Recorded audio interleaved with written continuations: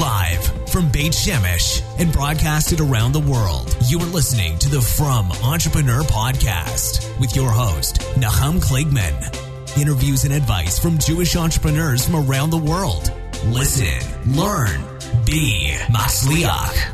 Welcome to episode 32 of the From Entrepreneur, and I have a very special guest today, Shmuel Veffer. Shmuel has been a longtime friend and a longtime entrepreneur. Maybe you don't know him, but you definitely have heard of some of his products, and I'm super excited to have Shmuel join us today. Shmuel, thank you so much for coming. I've been wanting to do this, since early on. So thank you for joining us. Well, it's great to be here, and most of our relationship has been virtual, so I wanted to make sure when we were going to do this, I'd physically be here with you in Beit Shemesh, and it's great to be here. Thanks. That's great. So where do you live, so that just people know? Today we live in Yavnel, which is up in the Galilee, just southwest of Tiberia. It's basically cottage vacation country, and it's unbelievable. It's really a pleasure to be up there. So when we talk about your villa, we'll dig in a little bit deeper into that. So first of all, I'll just lead off that Shmuel is the co-founder of Kosher Innovations. As you guys may have heard, the Shabbos lamp. We're going to get into that story. A lot of great stuff going on with Shmuel. So, but before we dig in, I just want to get a little deeper. Why don't you give us a little bit about your background? How'd you grow up? Where'd you grow up? I know you were involved heavily in Aish. So let's do that. I'm originally from Toronto. I grew up there. I went to university at the University of Waterloo, and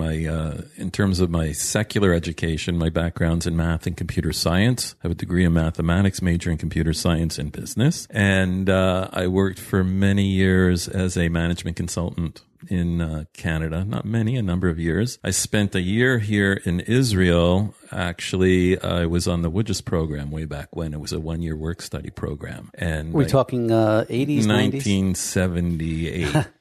Sorry. I go way back in the computer business. I started out first computer was an IBM 360. The millennials don't know that IBM was in the computer business, actually. Right. With key punches at university. And actually, this phone I have here, we had a Honeywell 3000 in our computer. Oh, that thing was huge. It was huge. It had 3 megabytes of main memory. It was a $3 million machine, but could handle 100 terminals. But my OnePlus 2 phone here is probably 10, 20 times more powerful than that $3 million machine. So I started out in computers. In Israel, I spent a year in Israel. I worked in Tirat Carmel up near Haifa, which is the high-tech center. I worked there at Elsint doing research and development in developing nuclear medical equipment. Ooh. It was kind of interesting. This is way back with the Startup Nation. Wow. I remember they had a nuclear gamma camera that was based on a mini computer, a Digital Equipment Corporation mini computer, and some people may not know that at one point DEC was the biggest computer company in the world. It doesn't exist anymore. But they were going to convert it to a microprocessor, a microcomputer, which had just started happening. And my first job there was to actually write a word processor for the Intel 8086 chip, because it had just come out and there was no software for it. It had a line editor, if there's any computer people there. So I actually wrote a word processor for what was ultimately to become the IBM PC. Wow. And this, just so people should know, this would be pre-Microsoft. No, it was around the same time. Around the same time. Yeah. But you were the first word processor? Or? I had to write, we had to write computer programs for this chip. Because there was no system software that Intel really provided other than a clunky line editor. So we had to write tools in order to be able to write our programs for it. So wow. That was way back when, Startup Nation. At any rate, I worked in the computer business in Canada after that in a consulting firm. Management consulting firm. And as a young adult working as a single person, to make a long story short, Aish Torah opened up in 1981 in Toronto. I was basically one of the first, if not the first student there. Baruch Rabinowitz open that? Or? Baruch Rabinowitz was there, and your Rebbe, Rabbi Pinchas Winston, was one of my friends in Chavrusas. We were there at the same time. Oh, amazing. And actually, I'll continue. I'll mention Rabbi Pinchas in a little bit. Excellent. At any rate, long story short, I became Shomer Torah Mitzvahs in Toronto during the course of that first first year. I got very active as a lay leader, young lay leader. I met my wife, who was another student there studying. We got engaged, got married. That was all like busy year. And made Aliyah 6 months later. Oh, wow. Yeah, my wife came cold turkey. I'd lived here for a year. And I worked here. I was fluent in Hebrew by that point, and she had never been to Israel, and she decided she was going to come. Wait, the here. first time she came to Israel was on Aliyah? Yes. Wow. Yeah. Amazing. Special woman. Wow. She's adventurous. You have to be adventurous to be married to an entrepreneur, right? That is true. That is true. So we when we landed here, we went to Ulpan in Arad, and Just what year was this when you made Aliyah? 83. 1983. We arrived. I took her to Ulpan to Arad. We spent the first 2.5 months there. We were supposed to be there for 5 months, and the senior partner from my consulting firm in Canada came on a visit, and he looked me up. And he was the senior computer guy in Canada at the point. He built the first commercial computer in Canada, the air booking system for Air Canada. Anyways, he came here and he said he's got some friends in Yerushalayim and they have a business. They were the official Apple and IBM dealership in Jerusalem, and they were expanding to Tel Aviv, and they said, come meet these guys. They're looking for somebody to help them out. Wow. So we came up, and there were no computer jobs in Jerusalem in those days, in the early 80s. It was either in Haifa or Tel Aviv. And we were all planning on going up to Haifa, and the hashgacha was, I got invited to this meeting in Jerusalem. 2 weeks later, we were living in Jerusalem. I'm running the official IBM and Apple dealership in Jerusalem. Wow, this is is crazy great. Story. That is. I mean, this is great computer history of Israel. Also, I mean, Apple back then. What were they? That was the Apple II. Yep. The Apple IIe. 2E. And so we were selling apples, and Were people buying? Like, Yeah. I mean, now obviously Israel is very high tech. Everyone has a computer, but back then people were into it, or it was just starting. There were the people that were coming in, I want a computer for my son, and there were people like that. There were people finding an excuse to buy one because they wanted to play with it. It was a lot of money back then. Yeah, sure. A lot of money. And so we were selling to business clients primarily, word processing systems. That was when VisiCalc came out. When Apple came out with VisiCalc, the software spreadsheet, the first spreadsheet, then it became a business tool. So we were selling basically spreadsheet systems, and then the IBM PC came out, and we were selling those. And then actually, one of my claims to fame is I sold the first Macintosh in Israel. Yeah. Wow. That was one of my claims to fame. We announced that there was a show in Tel Aviv, and I had a manager of one of the main hotels in Jerusalem come in one day and say, my son's having a bar mitzvah. He's in Hebrew, right? My son's having a bar mitzvah. I want to buy him the best computer there is. So I said, you know what? I had already known about the Apple Lisa. The Lisa came out first, and we had bought one as the consulting firm in Canada before I made Aliyah, and it was announced here we had one in the showroom, but the Macintosh had not come out yet. So I said, listen, this thing's been announced. I said, if you want to see it before you buy it, you have to come with me to this conference and show in Tel Aviv. He met me there, and I took the order. So before we even had them here, he bought it. Do you remember what it went for back then? It was a lot of money. A lot of money. I mean, that was when hyperinflation was going on in those days. So it's hard to tell you how many shkalim it was, but it was at least double what it was in America. But everything, still today. So in those days in Jerusalem, I was married, and a lot of Aish guys from Aish Toronto, a lot of people had come that first year to come and study. And it's a who's list of Kiruv today. Right. And they came to study, and they were Bacharim. And our house used to be the sort of expatriate Toronto hangout couch, and couch surfing before that became famous. Yeah. So the guys used to come and hang out, and actually I used to have a tag with Reb Pinchas Winston. He used to come over once a week. He'd have dinner, and the condition was we'd learn together, and that's how he started. And he was telling me about his Jewish history research he was doing at that time, the unbroken chain of Jewish tradition. And he's showing me, like, on the back of a piece of paper, napkin, like his whole idea of graphical representation of history. I said, computer can really do something about that. He said, really? Yeah. I said, come. And I brought him into the showroom where we had the Lisa, and it was the first graphical system before the Macintosh came out. Right. And we designed the whole timeline, and that was his first book, was a result of that. Yeah. That's great. I mean, I know Robert Whitson, he taught in Neve for a little bit, and obviously in Neve Yerushalayim. Right. And you and I have another connection because you're Mechatanin Rabbi Siner. Right. It's also a Rebbe of mine back in Neve in 1990, 1991. Right. So that's incredible. He's an incredible Rav, incredible person. Okay, so we go from the computer business. Now, how do we get from computer business to kosher innovations? But well, first through Aish, how did I become a rabbi? Oh, you know, I was a business guy, right? Right. So I had a 21-year period there where I wasn't in business anymore. Oh, you just stopped with computers? Well, what happened was I was coaching all of the Aish guys. They'd come and when they were doing their programs, whether an outreach program or whatever it happened to be, marketing, they would come and I'd give them advice. And then after a couple years, Rev Noach, the Rosh Hashiva, sent somebody to basically ask me would I be willing to work at Aish full time. Oh, wow. And that was a big decision because, I had to decide,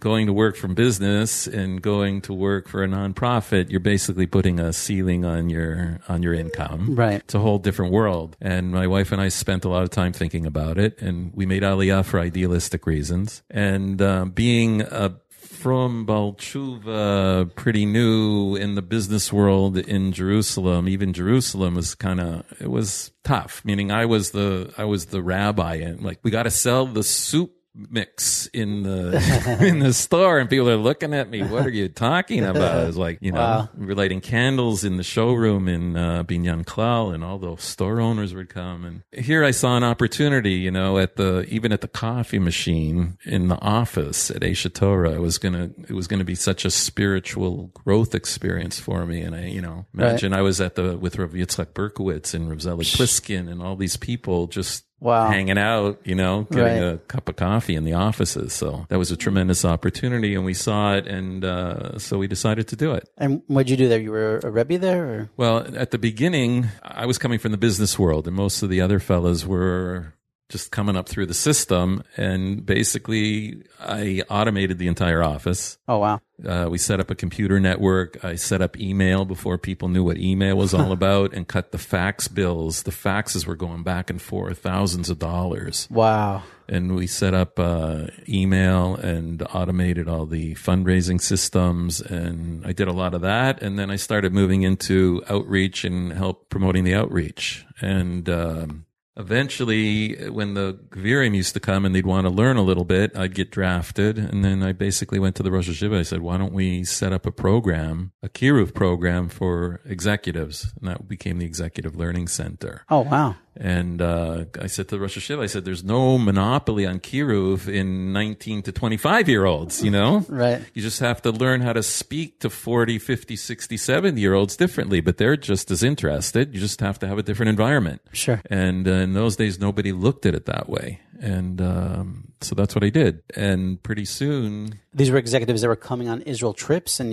they were on vacation. Maybe they were donors. I want to drop by and see, you don't normally do a dog and pony show for them. And I said, why not let them experience it? So instead of putting them in a room full of 19, 20-year-olds and let them feel sort of silly and ignorant, I said, let's take them into a nice room, give them a cup of coffee with a plant over here, give them a text one-on-one, let's learn together. Wow. And because as a management consultant, especially in those early days, when you're trying to get a CEO to put a PC, a personal computer on his desk, right. He doesn't want to look stupid. Right. So we had, as 20-somethings, we had to learn how to empower and explain abstract ideas and get people up to speed with difficult abstract concepts without them feeling stupid. Right. That's what I did in the computer industry. So I just took those skills and transferred them into Kiruv. Amazing. And so eventually I got so much involved in teaching that I ended up becoming a rabbi. Beautiful. You got smicha through Aish. Got smicha through Aish, and went right after that. There was a lot of requests, and we ended up going to Toronto to help build the Village Shul community there. And I was there for 8 years with my family. So this is when? This is 19... We left. We were here for 13 years in Jerusalem working with Aish. Right. Then we went in 1998 to Toronto, and I was with Aish Toronto for 8 years. Great. Before we left. Amazing. So then how did Kosher Innovations come into play? So what happened was that while I was working full-time at Aish, we had 6 kids, Bliain Hara, still do, thank God. And when you're in Kiruv, it can be all-consuming, and you don't want the kids to feel they're being left out. So I had my Palm Pilot. In those days, it was a Palm Pilot. Sure. And what I would do is with each one of the kids, I would schedule them in with a weekly appointment, just like I would anybody else. So they'd feel they're just as important as anybody else. And each one of our children had a weekly slot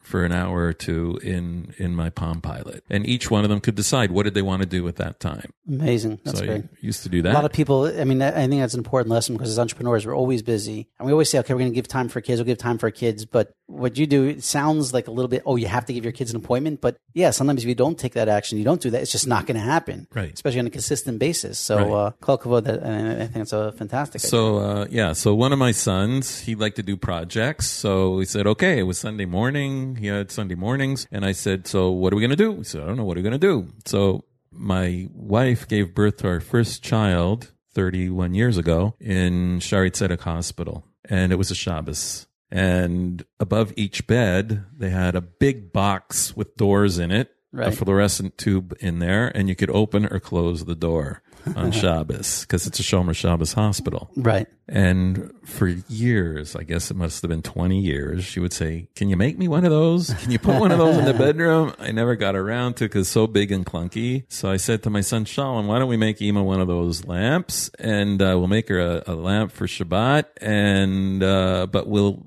I don't want to bolt it to the wall. And let's see if we can figure out how to do it on the night table, freestanding lamp. Wow. So we went to Home Depot and up and down the aisles trying to get ideas how we're going to do this. Bought all these different parts and it started out, I got a laundry vent, a dryer vent, air dryer that goes outside and it's like a louver thing that opens and closes. Yeah. Some styrofoam we got, some lamp parts, put it all together and open up the blinds, close the blinds. It worked. Huh.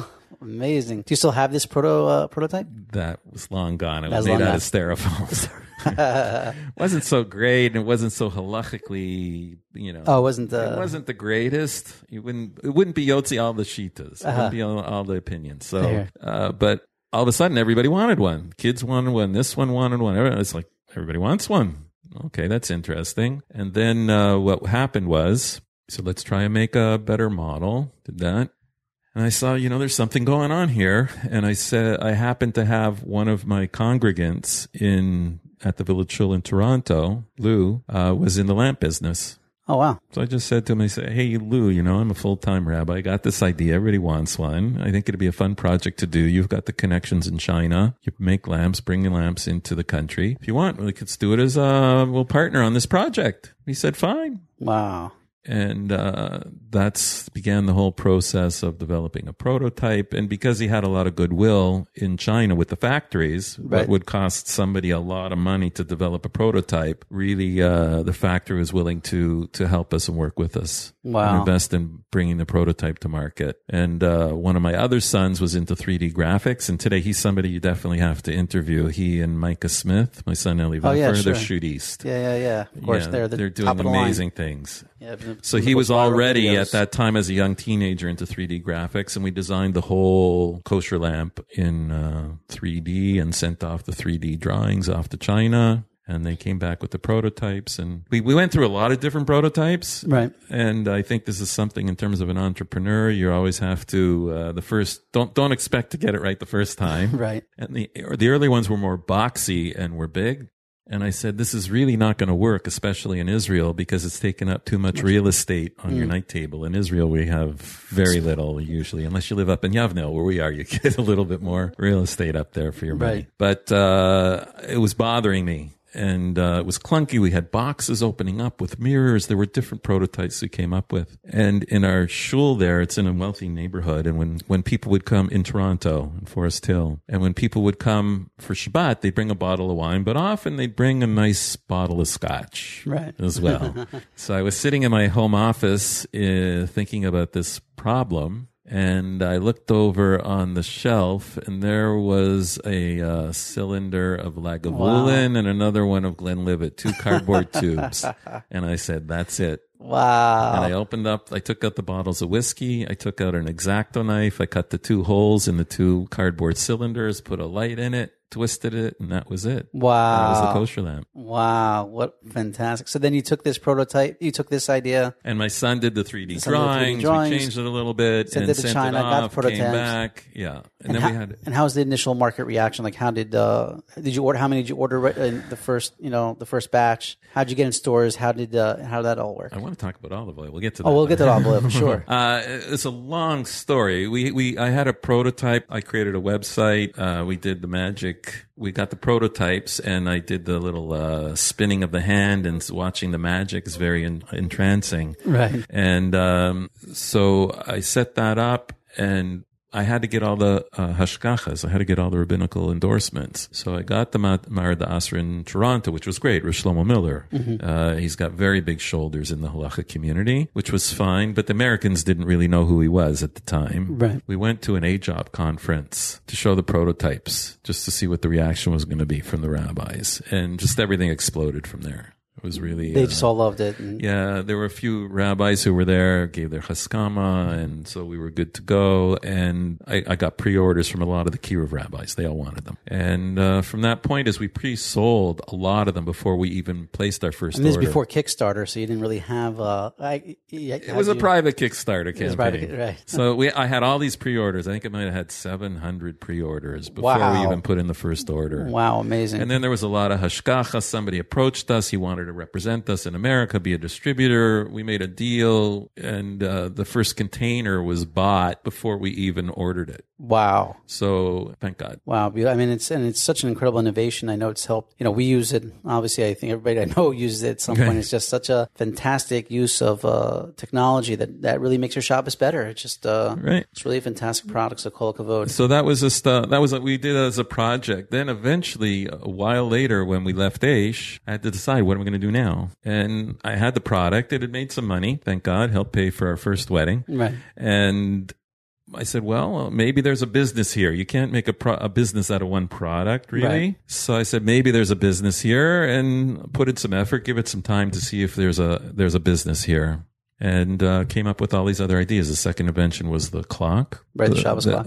Which had the multiple alarms. And then we took a trip to China, which was a lot of fun. Who's we? My partner, Lou and I. Lou and I, okay. And we went to China, had a few other ideas just to see what was being presented there. We wanted to visit our factory as well. And that's when I came up with the idea for the Shabbos toothbrush and the bug checker. It was a lot of fun. It was a big, busy few years, and from that we were able to set up a company, Kosher Innovations. Amazing. But then you ended up leaving the company to make Aliyah again. Right. We always saw going back to Canada as a temporary thing. Right. It ended up being longer than we had hoped. It ended up being 11 years. And what happened was, when our youngest graduated from high school, then that was the opportunity to leave. We didn't want to really leave until she had finished high school. So she actually figured this out and finished high school a year early because she wanted to come back. Oh, that's interesting. Oh, wow. Yeah. Amazing. Yeah. So, and then when it came time to come back, it was really, in those days, it wasn't going to work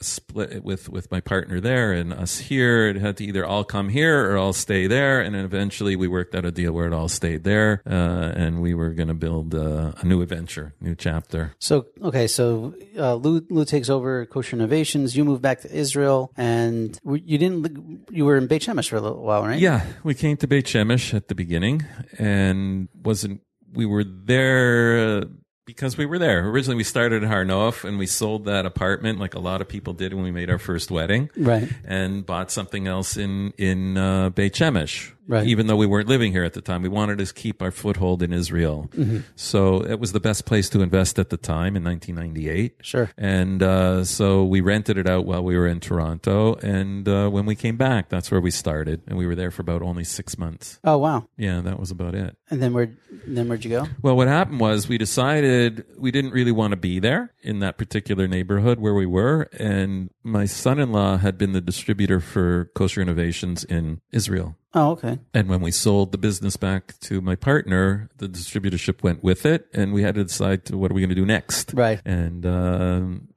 my son-in-law was interested in real estate, and I said, let's set up a real estate agency, which is what we did. We both got our licenses. We did that. And, I always, in business, you need to have two partners. This is my recommendation. You really need to have two partners. Your first partner is a Kadosh Baruch Hu.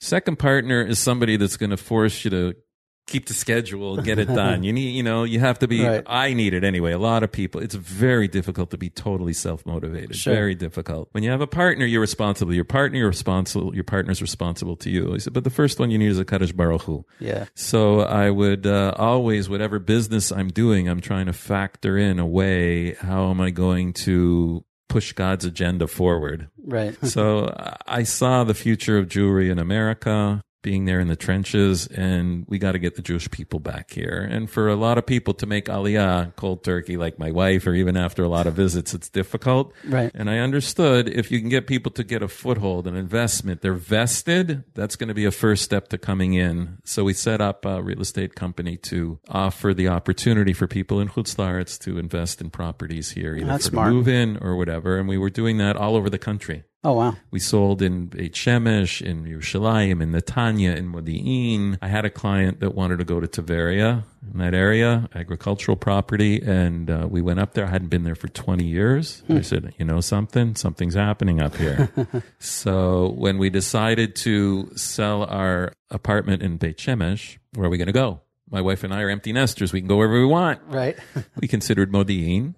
We considered Netanya, but in both those cases, it would have been trading up. We wanted to trade down if we could, or at least sideways. And we got up to Tiberia. We found, and in Tiberia, we were going to get we could get a nicer apartment than we had, plus a second one to be able to rent out for an income property for the same price as Ramat Beit Shemesh. And then eventually we found a property up there that had the income on site. It was a 3-story villa, 3-story house, large property, Bli Ayin Hara, and it had 3 vacation rental units on the main floor called Zimmers in Israel. And I looked at the numbers from the previous owner who was selling, and the numbers, meaning I would have spent the amount of money just to get the income.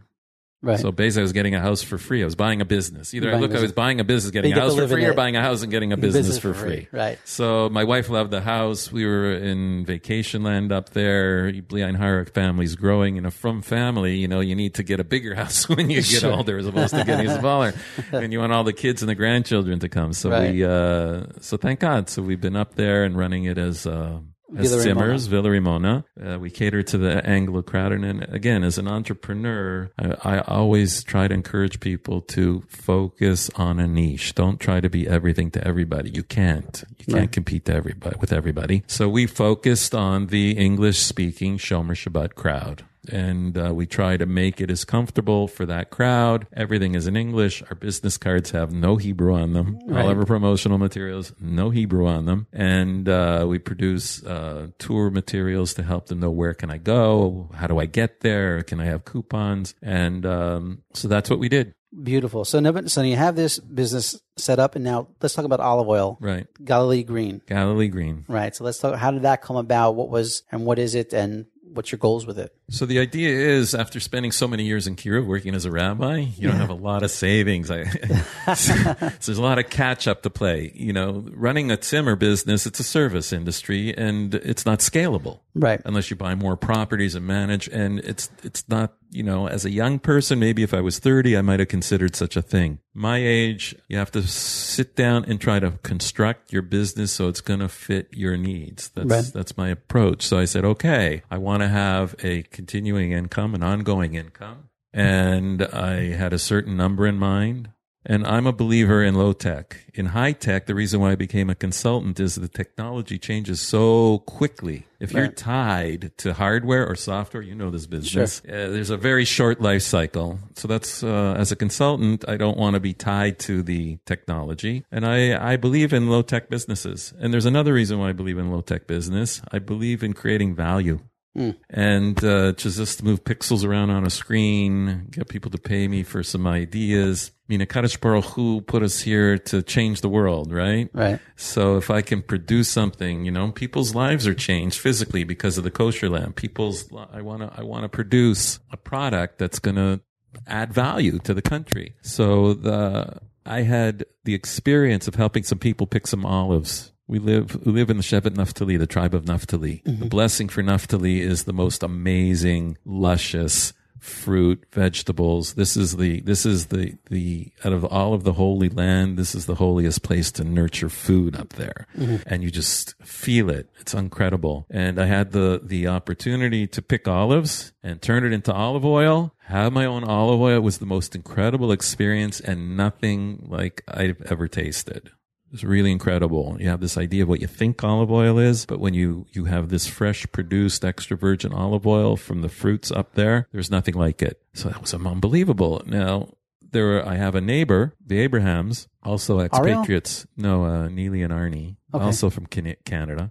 They also had the same they did the same experience independently. Mm-hmm. And the community there can use some help financially. And we were always thinking, how can we help the community? The local population up there. Sure. And our first idea was to create a nonprofit organization around the olive oil, collect tzedakah, and use it to support the local cheder, Tomchei Shabbos, help out families for food for Shabbos. We did that for a year, logo, the whole thing, website, and it fell apart because of income tax reasons in terms of issuing tax receipts. It was very complicated to do it online. Interesting. Okay. So we had to shut down. Oh, wow. So, okay, but this idea is too good. So what we said is, you know what? Let's just turn it into a for-profit, all extra virgin olive oil business, and we'll make the money and we'll give it the tzedakah out of our own money. Right. I mean, you can do the same thing with a for-profit or a non-profit. Sure. Each one has its advantages. Well, again, just to be clear, because, Eretz Yisrael is known for its olives, known for its olive oil. Olive oil was already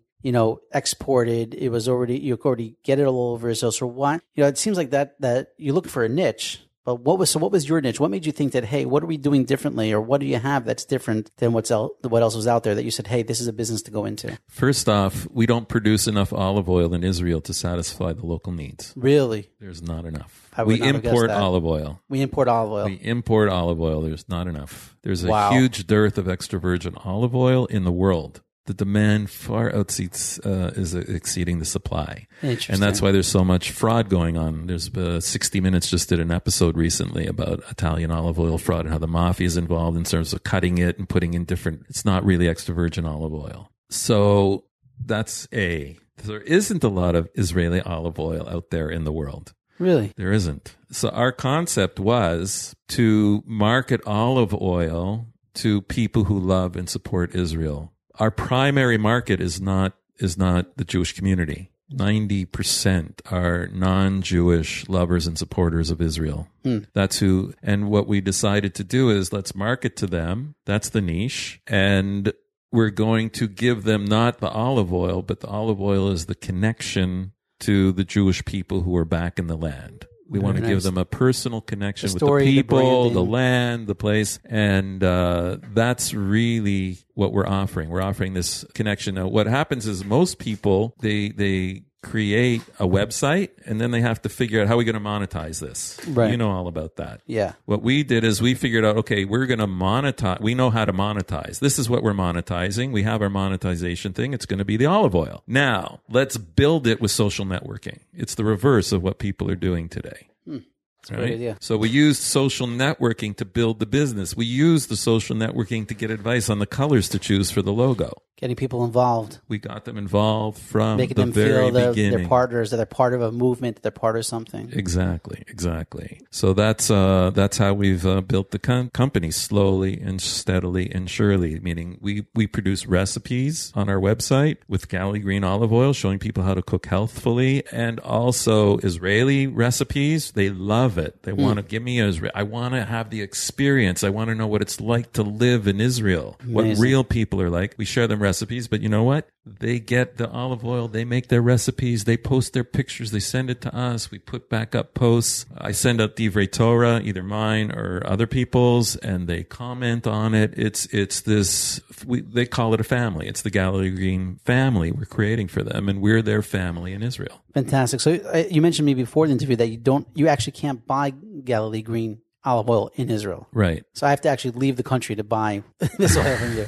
I mean, besides the gift you gave me. So thank you very much for that. You're welcome. And actually, we're going to give away, in our next giveaway, we're going to give away some of this Galilee green olive oil to some lucky winners. So look out for more information on that. Right. But so you can't buy it in Israel. And that was a marketing. That's a conscious decision. We can't compete in Israel.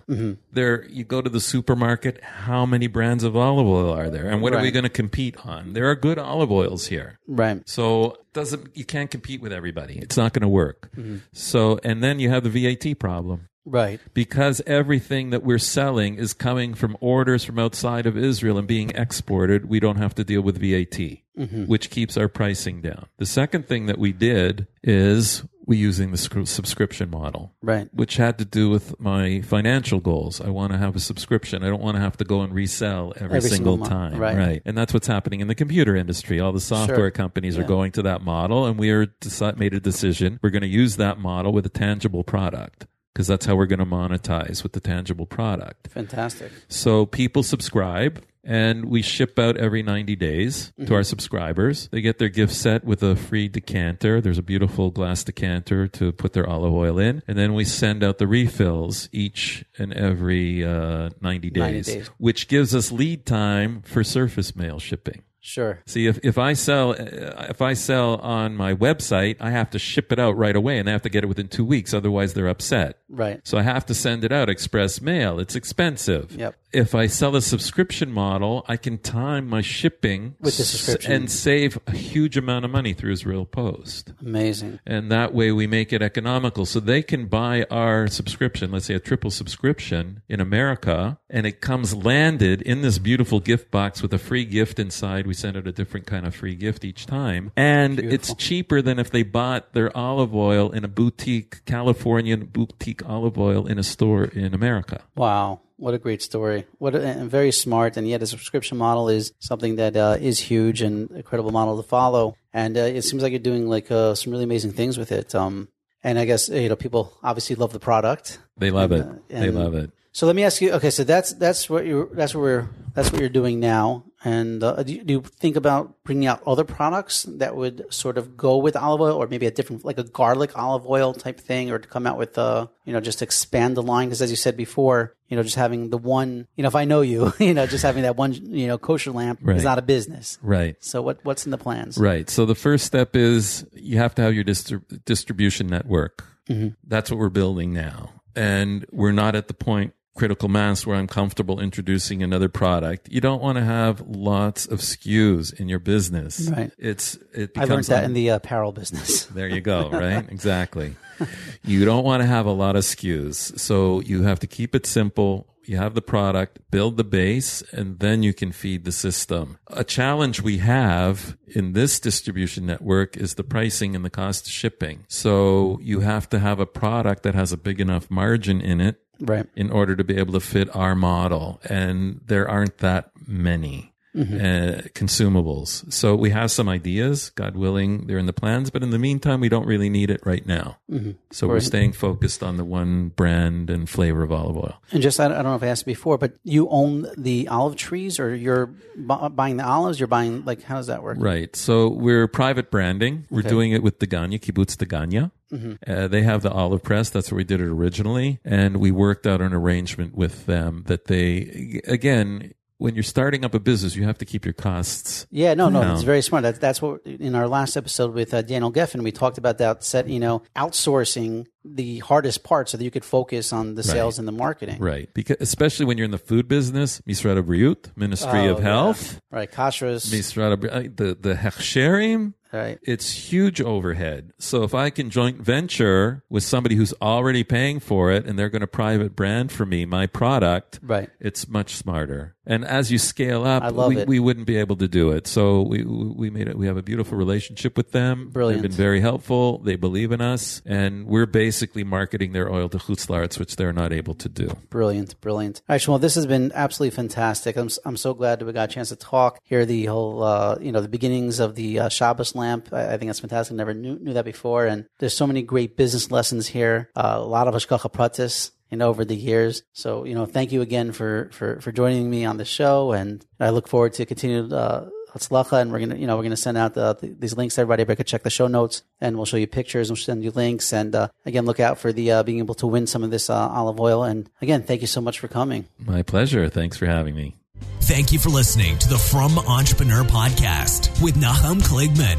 We hope you learned something valuable, and we'll share this with your friends. For show notes, archives of previous episodes, and more information to help you start and grow your business, please visit our website, www.fromentrepreneur.com. Listen, learn, be Matzliach.